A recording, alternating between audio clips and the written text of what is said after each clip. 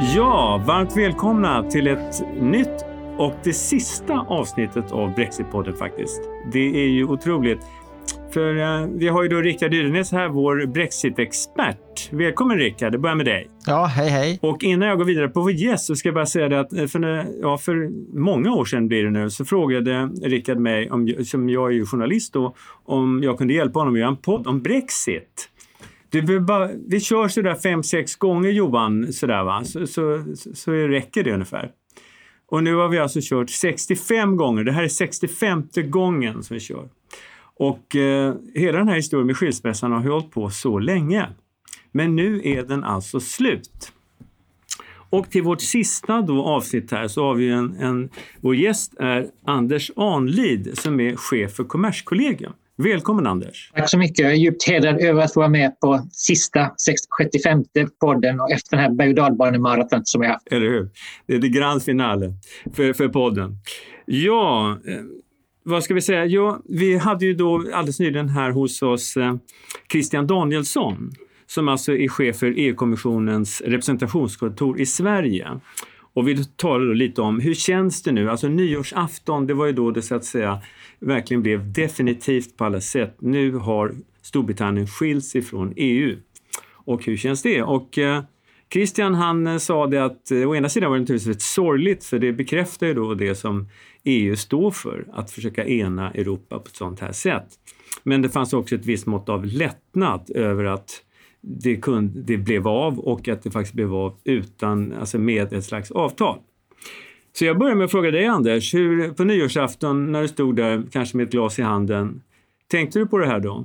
Absolut, det är ju en tragedi att vi förlorar Storbritannien som medlem i EU och man kan ha många synpunkter på det sättet på vilket det har skett. Men nu är det ett faktum och nu måste vi lämna detta bakom oss och se framåt. Ja, du har ju arbetat länge med handelspolitik va? Och bland annat på UD säger jag här, och ambassadör på OECD och så vidare.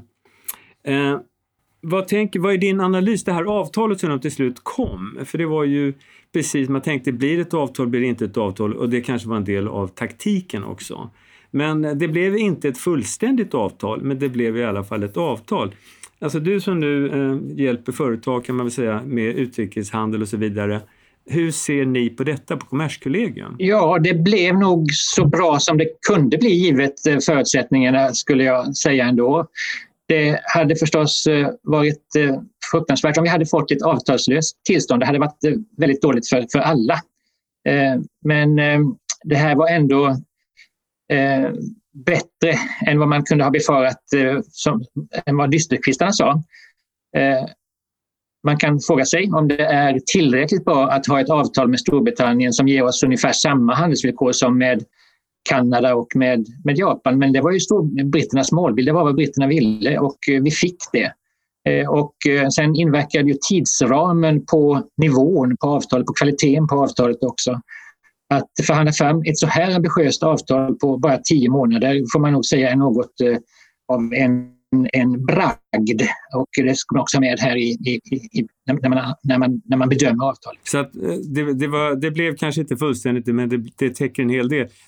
Rickard, du kan väl bara beskriva helt kort, hur ser du där? Ja, det är ju långt ifrån ett EU-medlemskap, så mycket kan man ju säga. Det var ju ett EU-medlemskap innebär ju 4 friheterna. Frihet för människor, kapital, tjänster och varor. Och det här blir ju fri rörlighet för varor. Så att det är ju inte alls på samma sätt som att vara med i EU. Men just den saken då, till exempel tjänster där. Och jag tänker från Kommerskollegiets horisont. Det är ju någonting som alltså inte är med i avtalet.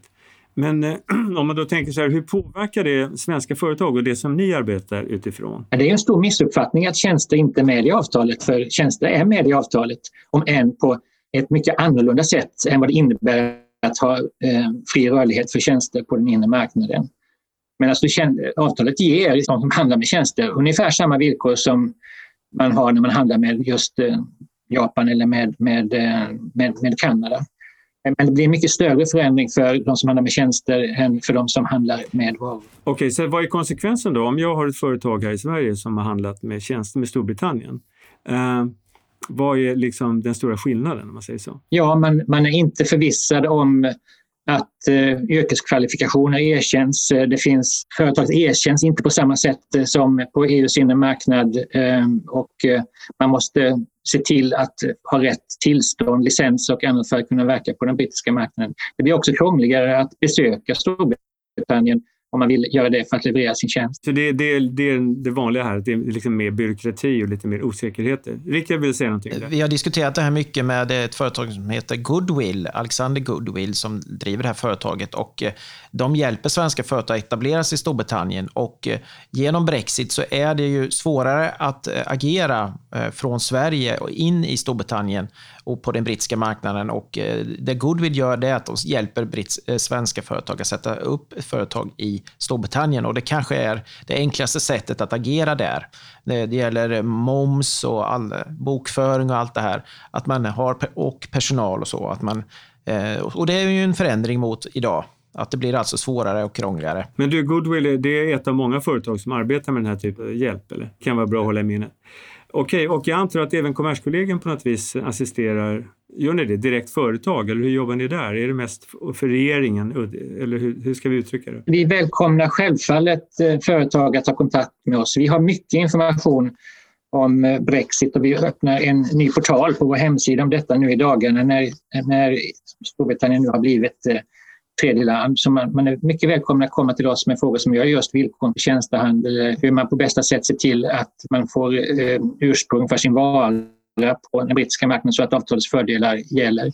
Sen har vi då information av mer allmänt slag, specifik information om man vill ha angående tullförhållanden eller skatteförhållanden, så är Tullverket och Skatteverket bättre att vända sig till. Den här portalen, är det en ren informationsportal eller finns det till och med chattfunktioner och sådana här saker i den portalen? Det framgår där hur vi kan besvara frågor på olika sätt.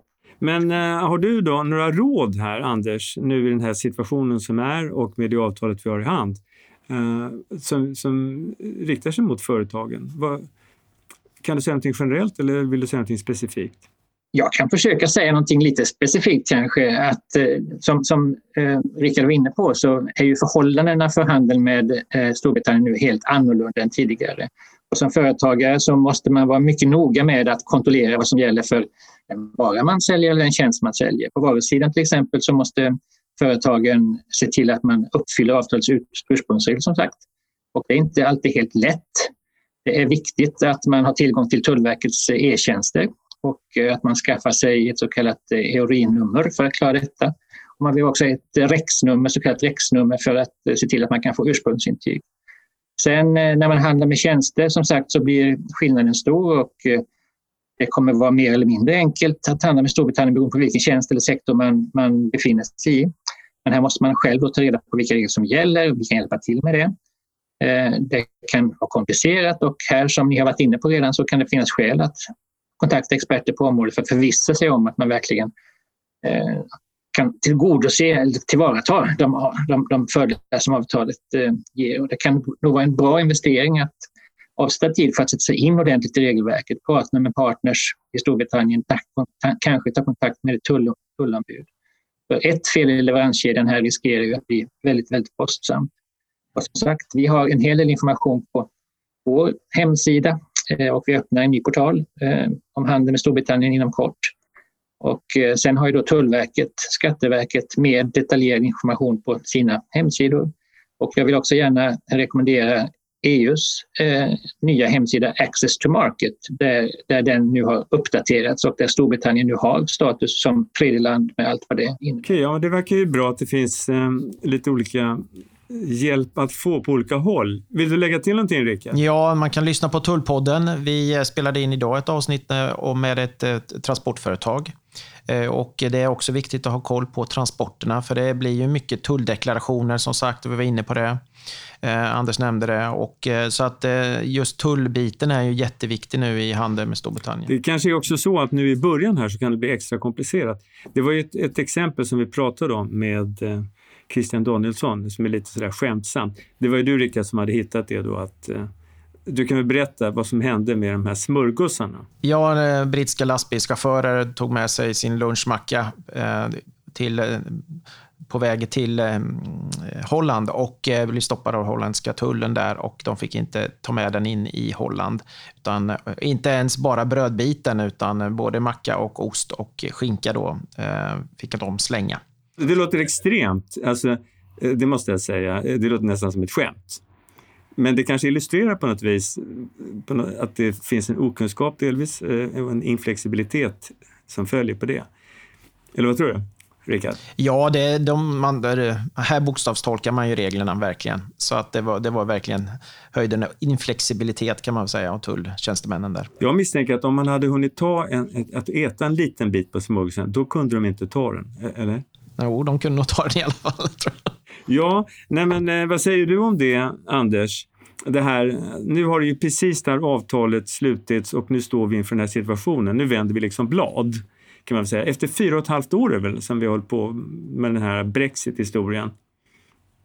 Och personligen då, och inte bara för att det är slut på podden här, det ska jag verkligen inte säga, så tycker jag, och med många med mig, att det är ganska skönt. Nu räcker det, nu har vi pratat färdigt om den här frågan. Jag misstänker att även EU och kanske även din myndighet har tvingats ha ett väldigt fokus på den här frågan och med ovissheten hela tiden.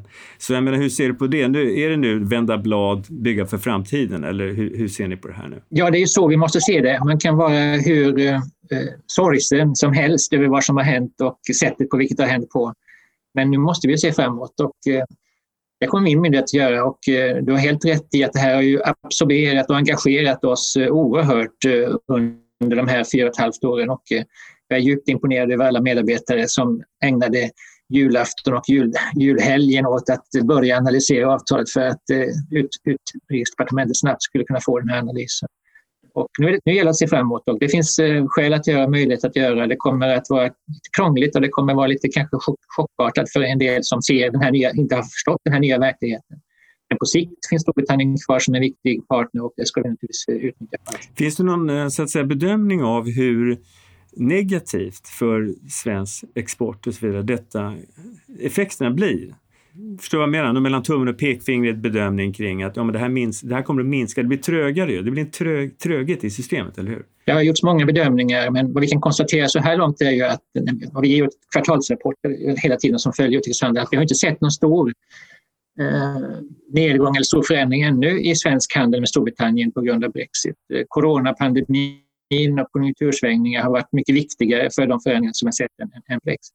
Och det är svårt att säga hur det här kommer att utvecklas, men det finns ju en stor risk att trenden kommer vara nedåtgående både vad gäller handel och investeringar, givet att den inre marknaden då inte är vad som styr våra möjligheter att ha ekonomisk aktivitet med Storbritannien längre. Och det där kommer säkert att få konsekvenser. Svårt att se hur stora, och svenska företag normalt sett är duktiga på att ställa om och anpassa sig till nya förhållanden och villkor, så vi hoppas att det inte blir några större. För jag antar det, jag som inte jobbar med det på det sättet, men att inom EU så är man ju överens om ett visst regelverk och hur saker och ting ska gå till, och behöver man inte prata om det ens. Men med Storbritannien då så kan det ju komma nya lagar och nya saker och ting som man måste sätta sig in i innan man gör den affären med EU. Så att det här kommer att bli ett pågående problem, om man uttrycker på det sättet, eller? Det kommer ju att bli en period nu då vi ska köra in det här avtalet och se till att vi förmår och förstår att använda det. Och det är ett väldigt stort maskineri, och det är en skillnad jämfört med andra frihandelsavtal som EU har, att det är ett väldigt stort maskineri med uppåt 20 olika, eller 19 om man kommer ihåg rätt, kommittéer som sätter upp nu för att hantera alla de olika aspekterna av avtalet. Och det kommer ju också att behövas ytterligare förhandlingar på många områden, inte minst på tjänsteområdet, där ju till exempel finanstjänsterna så här långt, det har det rätt till, ligger i princip utanför avtalet. Ja, Rickard, vad tror du? Så kommer britterna att ångra sig och komma tillbaka, Rickard, och säga nej, det här var inget roligt, vi vill komma tillbaka igen? Nej, jag tror inte de ångrar sig. Det man kan beklaga tycker jag, det är att de inte är med i EUs tullunion. För att det hade underlättat väldigt mycket handeln. Nu blir det ju de här tullformaliteterna som man kallar det för, som gör att det blir grus i maskineriet och krångligare att handla med Storbritannien. Jag tror inte de ångrar sig. Men de kommer ju vara delade och splittrade precis som de har varit tidigare. En slutsats man kan dra också att de valde ju att vara självständiga. Det var det viktiga för britterna i det här. De vill inte ha någon alls inflytande av EU-domstolen till exempel. Vilket då innebär att det påverkar ekonomiska aspekterna av Brexit. Eftersom det blir så att de har egna regler och då blir det här att man måste försöka ena sig med EU-sidan. Och det man kan förvänta sig också att jag läste att det är 4 olika tvistelösningsmekanismer som man kan använda om man är oense mellan Storbritannien och EU. Och jag ska säga avtalet prövas inte förrän man har en riktig konflikt. Det är då vi prövar avtalet på riktigt. Det måste ju vara lite skämtsamt uttryck. Julafton för jurister den här situationen. Ja, det är väl de som tjänar mest på Brexit. Ja, det var det jag tänkte säga. Ja, Anders, du ville säga någonting? Ja, bara att det är lite grann ödets ironi att den inre marknaden som började utformas på 80-talet kom i hög grad till stånd tack vare en allians mellan Margaret Thatcher och Jacques Delors. Och nu då ser vi hur den brittiska premiärministern Johnson, som om jag förstår det rätt har haft Margaret Thatcher som en ledstjärna, går tvärt emot vad hon lyckades en gång vara med om att åstadkomma. Och att det är just de här vinsterna av inre marknaden, att den innebar att man gav upp viss självständighet för att kunna åtnjuta ekonomiska fördelar. Det är just på de punkterna som britterna nu har med sig ur. Det är lite grann av historiens ironi. Ja, men det kan vara som en vanlig skilsmässa att kärleken dör ut efter ett tag, tråkigt nog. Som britterna själva säger ibland att men vi lämnar EU men inte Europa, vi är där. Så att på något vis så ska vi hålla kvar dem. Så lätt kommer de inte undan, eller hur va? Hörrni, vi ska sluta där och jag vet inte, du vill säga något mer Anders? Annars kan jag låta Rickard säga något vackert avslutningsord om han har byggt upp för det. Nej, men får jag bara kanske ändå säga det att det här Brexit får ju en viktig roll för EUs framtid också. Det finns skäl tycker jag att fundera över vad vi har lärt oss av Brexit. Och det första är väl att vi har lärt oss att det är svårare att lämna EU än vad många kanske trodde från början. Och det är i sig, om man är EU, någonting positivt. Så har nog reflekterat till också att få oss att förstå hur ingripande och viktigt EU är i våra liv. Och det märks ju då bland annat genom att stödet för EU har gått upp under den här perioden också i Sverige, vilket vi som är förespråkare för EU tycker är positivt. Men Brexit visar ju också då att ingenting kan tas för givet och därför är det jätteviktigt tycker jag nu att vi ser till från svensk sida att bidra till ett EU-samarbete som medlemsländer och medborgare känner är relevant och som verkligen för oss mot framtiden. Och därför är det till exempel nu så viktigt att EUs stora återhämtningspaket som är på gång kommer på plats och ger resultat. Så att vi fortsätter att ha EU som en viktig ledstjärna för vad vi behöver göra i framtiden. Rickard, du har ju chansen att säga hej då. Ja, jag ska tacka Anders för jag tycker det var väldigt bra det han sa. Well said. Brexit-podden avslutar här för att den politiska processen är slut, men Brexit-frågan kommer att leva vidare. Det kommer fortsätta förhandlas. Jag tycker det har varit väldigt roligt och intressant och lärorikt och vi har haft väldigt många olika gäster. Jag vill tacka alla som har varit gäster i Brexit-podden och jag vill tacka dig Johan för att du har varit vår ledfyr och programledare under de här 65 avsnitten. Och så vill vi tacka er som har lyssnat. Det har varit väldigt kul att få era kommentarer och synpunkter på podden. Tack ska ni ha. Jättefint Rickard. Och jag ska fråga, tänker du starta en annan podd i framtiden? Har du planer på det eller? Jajamän, jag funderar på det. Och tänker du säga till mig då att men Johan, det blir bara 5 avsnitt tror jag. Och sen blir det 60 ja, eller vadå? Exakt. Det är bra införsäljning. Tack så jättemycket. Tack så jättemycket Anders. Tack så jättemycket Rickard. Och nu hoppas vi på det bästa för detta år. Hej.